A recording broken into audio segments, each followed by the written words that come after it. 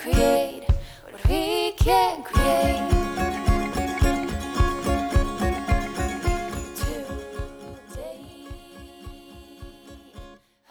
I work as a curator and creative director. I worked on a range of different projects at a range of different sort of scales and with a range of different partners as well. On one end, I work in more sort of DIY capacity as one part of the UK-based video game collective Wild Rumpus. We're a group of people who put on a lot of video game events and parties. I'm predominantly focused on alternative video games and independent video games. I've also been curator of video games at the Victoria and Albert Museum in London, and recently was guest director for Now Play This Festival at Somerset House. Marie, that's so prestigious. I'm so impressed. How did you start? Were you a gamer as a child? Is this something that's always been important to you? I find it interesting that when people are applying for jobs or people are talking about their work in games, how many people sort of feel this need to cite that they were somebody who played games as a child? Like, don't worry, I'm passionate and I'm from this space and I'm allowed to be in this area because I played games as a kid. And it's like, actually, that doesn't have to define like the validity in your connection or your interest in this space. It's totally fine to have just sort of been interested in games sort of when, as you got older. But for me, I did play games as a kid. My dad was the person who brought the Super Nintendo into our household, and those are my most nostalgic experiences, sort of playing games as a kid. But games were something that I sort of drifted away from in my late teens and early 20s. And I do sort of think a large part of that is perhaps due to the fact that at that point in time, the direction of where games were going commercially was perhaps further away from the sorts of games and the sort of aesthetic of games that really appealed to me, that was obviously sort of very prolific on the SNES. The world and the culture was sort of telling me, like, this isn't really where you're supposed to be.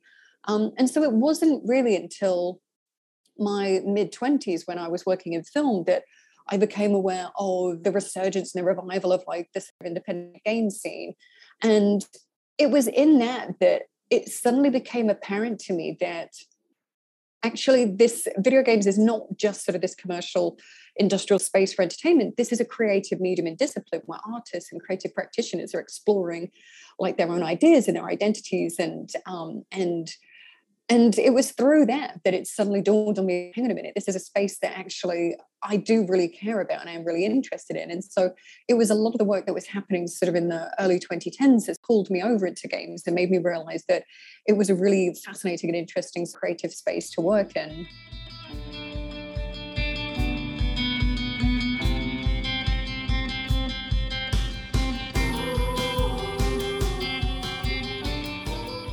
Actually, it reminds me of when you talk about women in programming as well, that there's this story of like, well, were you always into programming? Well, kind of, like maybe, but the thing that makes, boys get into technology and maybe games as well is that they see it as a fun hobby. And there's always this thing, I don't know if there's a parallel here, but there's always this thing in technology where it's like, get women into technology for their career, like get them serious about it, get them taking it really seriously and learning it and getting really good at the exams and all that.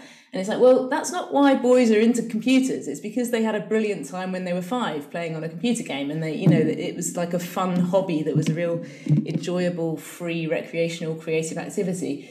And I feel like maybe it's a bit like that with games. I think there is this quite pervasive, I guess, sort of myth or sort of ideal that we've held up for a long time about sort of what your history and background has to be as a games developer, as a games designer, or as somebody working within this medium. And it's something that I think people are moving to sort of dispel at the moment. But there is this sort of idea of if you're going to ask somebody sort of how they got into games, that they're going to tell you that they grew up like with the ZX Spectrum and that they programmed games when they were 5 years old. And it, in a way, it's like it's great and fine if that is the way and that was your route in. That's wonderful and lovely for you. But if it wasn't, it's totally okay. It's totally fine to come to things sort of when you're older, like to not have had that sort of history with the medium. And I think as much as it tells this very romantic idea of following this lifelong passion and pursuit, there is an element, I think, there that is slightly gatekeeping. It is this sort of identity of like, well, if you weren't there, if you weren't into this as a child, then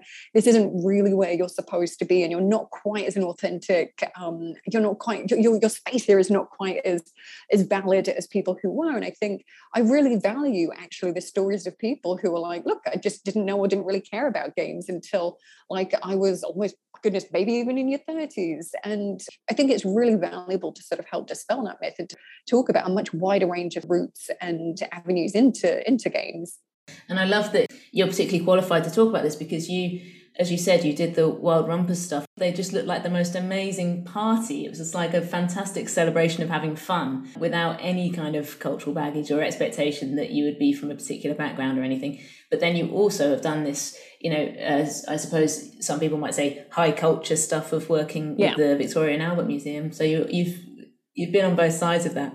Yes, feeling as though you're sort of spanning these two ends of like when we first started doing Wild Rumpus and when I was first doing that work, it was not something that we called curation. I didn't refer to those events and projects as exhibitions because the venues, the format and the work we were showing doesn't reflect what we're told is culture with a capital C or what are the arts with a capital A. And I feel much more confident and comfortable being able to say that is curation and that is obviously, and it is culture and it is curation. And I feel much more confident being able to say that now, more legitimized, having been sort of somebody who has worked at an institution like the V&A. But it's something that I think a lot of people sort of began to realize and to value their work differently and understand that different new and emerging creative mediums do need different approaches to the way that they're displayed and the way that they're presented. They need different public spaces and different formats and forums for people to engage with them. And a lot of those things are not necessarily going to look like or reflect what we're used to and what we've sort of seen before. And so I really do value the fact that I've had the ability to work at these two extremes. At this one end, where we didn't feel this pressure to make our events look or be a certain way. We just created them.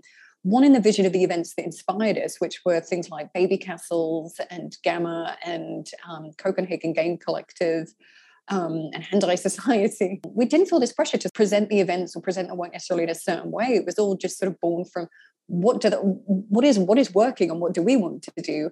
Whereas at the other end of the spectrum, a lot of the works that are at the V&A are obviously heavily influenced by the way that more traditional exhibitions and museums host and showcase work. And so I'm really, really thankful to have had experience working at these two extremes. And my real interest at the moment is like, how do we bridge the gap between those two? And I don't say that to necessarily say, how do we split the difference and create something that's a mediocre sort of halfway, sort of like, okay, a little bit of that, a little bit of this. And we've kind of ended up with something that is neither as exciting as either end. But that there is generally something new and interesting in that sort of middle space to take not just lessons from these emerging different cultural spaces that games exist within, but and other more traditional spaces that games have existed in, like the arcade or LAN parties or esports events, but also thinking what happens when we do think of that through the lens of more traditional museums and exhibitions and galleries. So where have you landed at with this question? Have you seen anything that you feel is approaching this new territory that seems very exciting? There's a lot of people who are working within this space, not necessarily from games, but I think it all goes really well and hand in hand with the current focus on experiential experiences and projects such as, or sort of work such as escape rooms and spaces that allow for a different range of sort of interactive and participatory experiences. And so it's not necessarily to say that all of that work necessarily connects literally to video games, but there is huge parallels, I think, between what people are looking towards from those experiences and different ways that we can create new public forums to engage with games. And some of the projects that I'm working on at the moment, that it's too early to perhaps talk about them in depth because they're sort of quite new. It's like existing in this space between, have we made and conceived of something that is ingenious and innovative and is going to be is going to really work in a really exciting way, or if we made an absolute mess. But that in a way is, I think there's a lot of sympathy towards people working within that space, creating different embodied sort of physical public experiences at the moment. And as I say, that feels like it drives towards sort of XR and immersive experiences at the moment.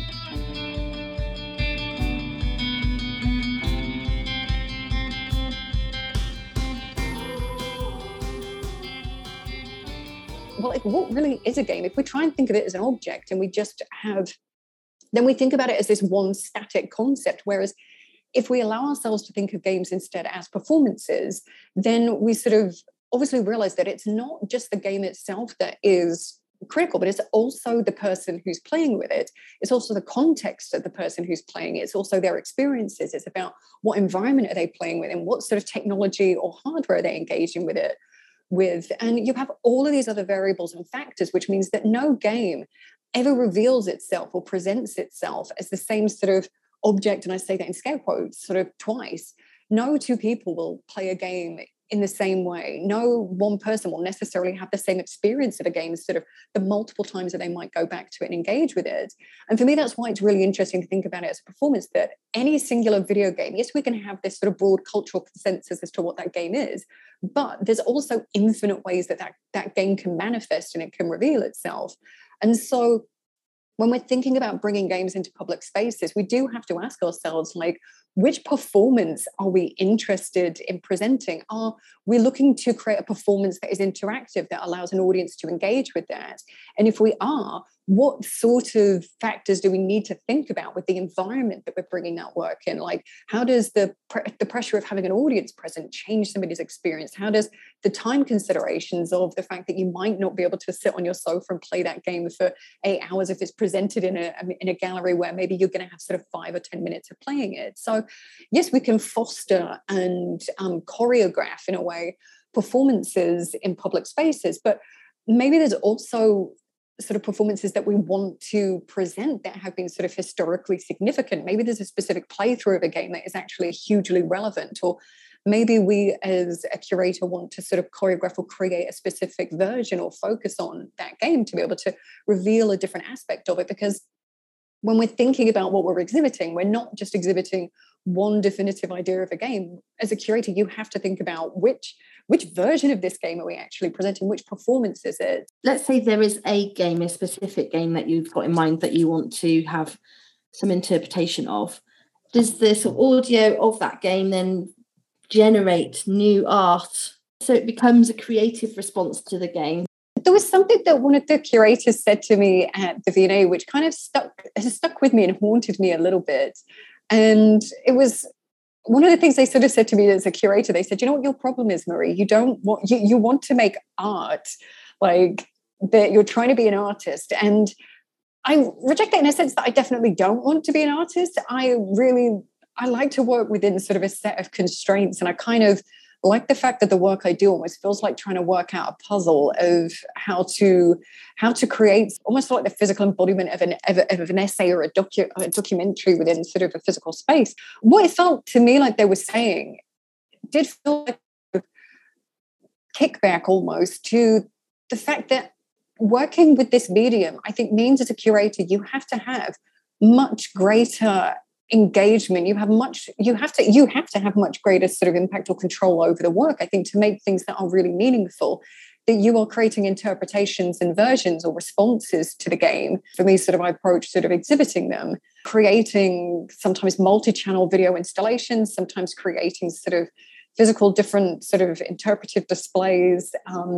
And if more traditionally, when we're thinking about museums, like you think about, like there is this sort of real, like it's almost sacred to don't interfere with either the artist's work, don't interfere with the object. Like you need to be sort of as objective as possible. Whereas I'm actually really having a huge control often over the game or the way that it's displayed. And I'm having a huge sort of intervention within that, which feels like it's breaking some sort of sacred sort of curatorial code. But in all honesty, I think actually for me, in the way that I want to approach curation of video games, that's what I think is actually more effective for people. I think it's a much more interesting way to approach games.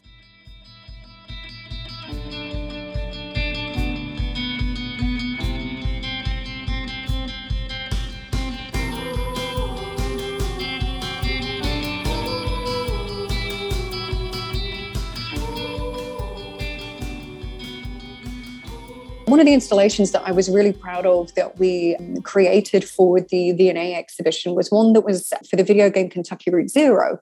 And the thing that we were really sort of keen to present with this game is being sort of a work of sort of interactive fiction was thinking about, and as a game as well, that is heavily influenced by sort of theatre design and set design. Like there's really amazing narratives to be told around that game with its connection to interactive fiction and Gothic literature and sort of theatre and set design. And so instead of just having that game be played interactively by an audience, what we created in collaboration with the designers instead was a short video clip. So it was a multi-channel video installation across 3 separate screens. And they showed an excerpt from the end of the second chapter of the game. And on one screen, we just had the playthrough, a pre-recorded playthrough, as you would see it if you were playing the game. So you see the character sort of walking along, choosing different narrative choices. But we wanted to also push people to think about this through that theatrical lens and to think about the other systems at play. And so alongside this, we had the branching dialogue tree. So the game uses Twee, sort of part of Twine, to create branching narratives. And so we had sort of running alongside the excerpt of the games, the visuals that showed you, okay, look, when this branching narrative is being chosen, here are the other choices. So you can see the game design tool that was used to create those narratives. You see the other paths that you can go on. So you can see what essentially we were trying to convey to you is like, here is the script. So if we're talking about this as theatre, over here we're seeing the production, but here is the script that is sort of hidden from view normally. And the third screen that we had was one that was looking at, as we sort of thought about it, like the set design and understanding that whilst the game is 2-dimensional and your view is 2-dimensional of sort of the character moving back and forth, that this is a game that is created within Unity, within sort of 3 dimensions and within Blender as well. So we had this sort of 3-dimensional view that also allowed people to see what actually was happening within the sort of Blender, within 3D modeling, how the 2D scene was actually created. And for us, that was sort of showing people, okay, here's the set design. And so across these 3 screens that you're looking at, we're trying to push you to think about this as theatre. We're trying to show you these different layers and different sort of reveal a different part of that game, which ultimately for me, it's thinking, what do you gain from watching 2 to 3 minutes of this sort of display, which sort of breaks down the visuals in a way that you will not see it when you're playing, versus what it would potentially mean to allow somebody to come in and watch somebody play for sort of 2 to 3 minutes or to play for themselves. Like, what do each of those 2 experiences teach you? And in more traditional terms, the idea of allowing people to come in and play that games, conservatively, we sort of think, oh, well, that's the thing that you should do as a curator. You should be hands-off and you should let people play it because it's intended to be interactive. But I think there's sort of this fallacy about interactivity. The interactivity is not necessarily, because games are interactive, doesn't mean that we have to play them. So we have to understand that there are multiple different iterations of that game that can be presented. And so for me as a curator, I sort of termed it as like thinking the curator almost has to be the player, that you have to have this intervention and say, okay, I'm going to push you to have this, or I'm going to try and urge you to have this sort of experience with this work. And so that is very much what I mean when I'm saying about how we can use the physical space, how we can use different audio, different visuals, how we can create different sort of constructs to actually present something very different about that work that actually is not just, on the one hand, it's also really valuable to gain and know about that, but also it's just really fun to be in a space with large projections sort of showing you and immersing you in that work in a way that you can't get at home or you can't get sort of in private spaces. And so that's the area that I'm really interested in exploring, is creating those sort of more physical experiences that either build on or learn from games, but also convey and communicate something about them. Your sort of passion comes across when you're talking about it as well. I can completely see why it would be exciting to show something in a gallery context, I guess, that hasn't really been seen in that way before. Or, I know it has a little bit, but not really extensively explored. Yeah. So you're sort of saying this thing wasn't really designed to be shown in a gallery in the way that a sculpture or a painting was.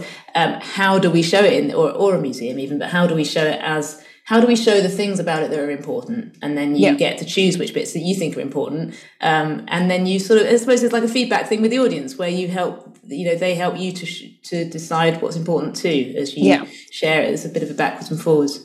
And there's just such an obvious thing that sort of got pointed out as we were developing the exhibition and so we worked with some really great AV designers at Squint Opera and really great architects at Penilla Orsted Studio. And it was great to be able to collaborate with them. And one of the things that we sort of kept coming back to as well was to really obvious point that, so an exhibition is a physical space that people, or traditionally sort of a physical, it can also be a digital space, but a space where people go into and have an experience in a sort of embodied experience within a space.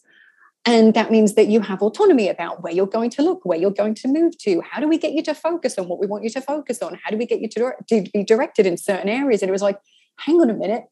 Isn't this kind of the same as a video game? Isn't this kind of the same as level design, that we need to think about how we use the sort of environment around us to direct people's attention and to get them to look in different spaces? And so, like, one of the things we didn't want with the exhibition design was for it to be sort of to feel too cliche, to be sort of like, oh, look, we've got pixels and that means that this is video games, right? That's the language. But the designers did a really great way of looking towards video games and using sort of different, really sort of subtle and interesting ideas from video games and bringing that into the exhibition design.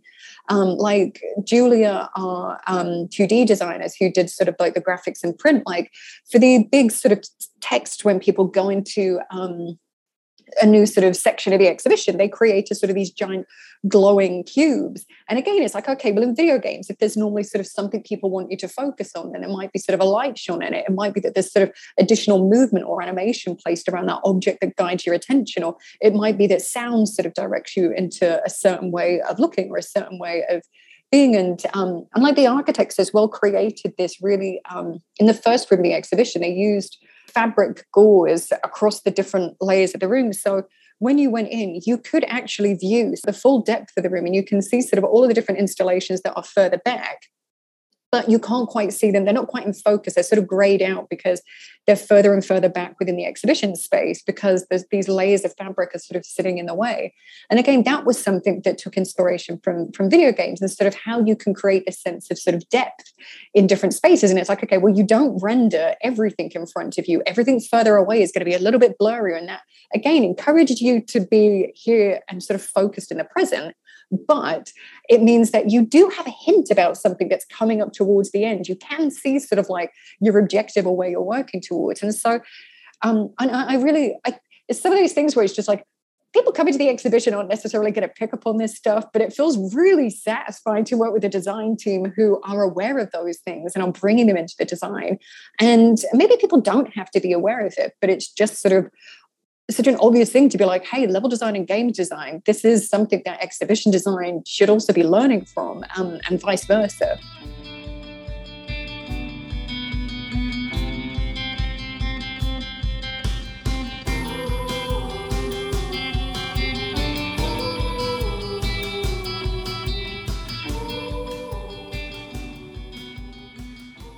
If I was to say to you, you can have anything you want and do anything you want, what would you do? I know exactly what I want and what I want to do where I am at the moment. And that's one of the projects that I'm currently developing, which actually, two projects that I've done sort of over the past sort of couple of years. One was when we were doing Now Play This back in 2020. And that was a year where obviously we, at very short notice, had to transition that festival from being an in-person festival to an online festival. And some of the most successful and I think rewarding events that we undertook with that was a series of virtual tours around sort of iconic locations from different video games. So we had Robert Yang take a group of people through the Black Mesa research facility from Half-Life. And we also had Gareth Damian Martin taking people on landscape photography workshops through No Man's Sky. And it was just really, it's just really amazing to sort of see people be able to be in these spaces and repurposing them for different uses to interrogate that space differently. And they weren't sort of experiences where we were inviting sort of millions of people. And it was like, let's just make sort of experiences for like 20 or so people that still fosters that sense of like what it means to feel like to be a group of people serendipitously at like an exhibition or on a guided tour. And And those projects, and I do have to sort of give credit as well to Everest Pipkin, because it was specifically their writing about tools in Second Life that sort of led us to undertaking those projects. And so the work that I'm doing at the moment is really thinking about performance and creating physical spaces for games that is directly inspired by those events that we undertook. And as I said at the beginning of the interview, that the space that I'm in at the moment is the concept where I'm at the moment is something that nobody has definitely done before. And I've been really fortunate to work with a really great sort of collaborative team of architects, of games designers and of AV designers as well, to collaboratively think about how we can create the sort of space and concept that we want to. But I also go from sort of these moments of thinking, is this absolutely absurd and ridiculous, or is this genius? But if there's one thing that I've learned over the past year, and the second project I was going to mention was hosting a party in a Google Doc. I'm going to share Google Doc, which I'm not going to go into, but that is one of the projects that, having done all these big things like working for the V&A, working for Somerset House, the thing that most people are getting in touch with me about over the past year is about having the part in a spreadsheet. And what that taught me is that if I'm working in a space that I'm not sure if it's just me being absolutely like off my rocker and just having like not really knowing what on earth it is I'm doing or why I'm doing it, or if it feels like maybe it's genius, then that is probably a really good space to be in. So it's like, hey, just let yourself exist in this space between sort of what feels ridiculous and what feels inspired. And I hope that's what this installation is. And I hope that we can find people to obviously financially support it. But it is difficult working within a space that feels emergent and new, because there's not established sort of funding models necessarily for this work. There's not established sort of support systems in place for it. But if anybody's listening and wants to chat to us and chuck some cash in our direction to do something potentially the genius or ridiculous, then please do get in touch. Run through your heads the things that you tell yourself. It's a jump like a kid in bed. It's a tear, it's a breath out there. It's still low. When it comes to sort of cultural support and cultural funding, that video games, it feels like almost got leapfrogged a little bit. That it felt as though there was a lot of interest sort of beginning to build around supporting games sort of culturally. And then now, though, it feels so much more of the sort of public cultural support is focused much more now on VR and XR. And it is really about how you work with sort of groundbreaking and sort of super emergent technologies. And for me, what's a little bit frustrating is that I feel that historically there is still so much to be explored with much more traditional tech, like this stuff that I'm sort of looking at sort of working with at the moment is not really anything more sort of complex than necessarily like a LAN party, but the context or the nature of what we're developing and what we're sort of proposing isn't something that's been undertaken before, but it's equally not an area where there is sort of a lot of cash being sort of put towards that work, that it doesn't fit within these sort of traditional historical models. And it also doesn't necessarily excite people from the perspective that we're going to use brand new sort of emerging technology. But there's just such huge space for being sort of creative and inventive with much more traditional, much more established sort of technology that's just not being repurposed or used in that way before. Run through your heads the things that you tell yourself. It's a jump like a kid in bed. It's a tear. Going back to what I was saying about how creating exhibitions and installations and sort of experiences that allow people to explore games in this embodied physical spaces is something that's reflective of game design and level design. That is also me saying that it's also, to create those works, you also need this sort of very broad creative skill set that like when I'm in traditional museums, that there is this hierarchy of the curator being at the top of the pyramid. This is where the ideas and things come down to. And once we've got all the objects sort of defined and the critical ideas defined, then we'll bring in an architect. And once the architects design the exhibition, then we'll bring in our AV designers and they'll create sort of maybe some interactives. And then we'll bring in this next tier of like 2D designers. But if we're talking about how we create these installations that are not just an object with text, but they are potentially different AV installations, different interactive installations, different immersive installations, that we need this range of skill sets, and we don't need them in this hierarchical, staggered approach. You need those skills and you need those ideas at the beginning. That curation cannot just be thought about as the intellectual thesis or idea at the beginning. Curation needs to also be the architectural design, is also the AV design. And so for me, what I'm really interested in doing is making sure that when I'm developing exhibitions, and it's something that is very much part of the current project that, or pet project that I'm working on, is having that team from the get-go, of working with architects from the beginning, of working with games designers from the beginning, of working with designers from the beginning, of working with accessibility specialists from the beginning, but not seeing this hierarchy or this sort of approach, but managing that process to ensure that you are creating something that does value those different sort of skills and experiences, to be able to create something that is good. It's not just, okay, this is the idea and how do we get to that? It is also about allowing that collaborative process that is something that happens much more within, I think we value much more within games design as a community. We value the fact that we struggle with the idea of sort of the auteur sort of when presented in games. It's like we understand that it takes, I mean, you do have independent and solo designers, but it still takes a village.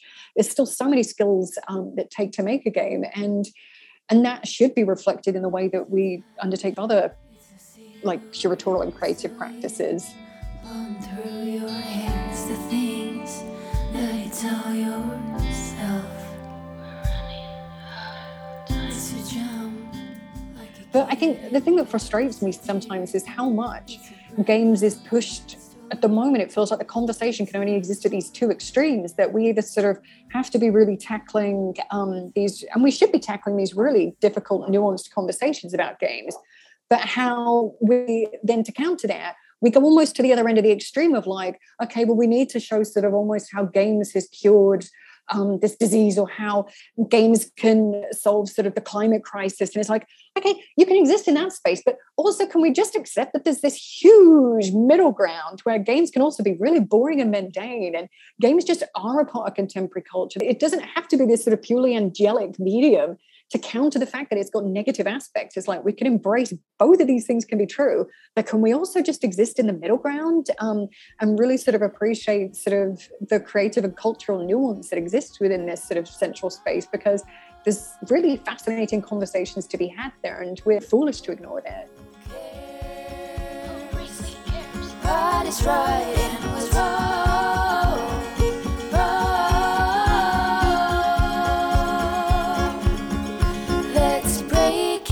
Make it again, we'll make it again. Let's see what we can create, what we can create today. Thanks for listening to Art of Fury, the podcast. We really hope you're enjoying it. If so, please go to iTunes and give us a quick rating and review on there. It helps other people to find us. Remember, you can find us on Twitter as well. We are at Art of Fury Pod on there, so please come and join the conversation. The music you've been listening to throughout this episode is from The Longest Road on Earth, which is a Raw Fury game, and the composer and performer in the music is Bayer. See you next time. Let's see what we can create, what we can create.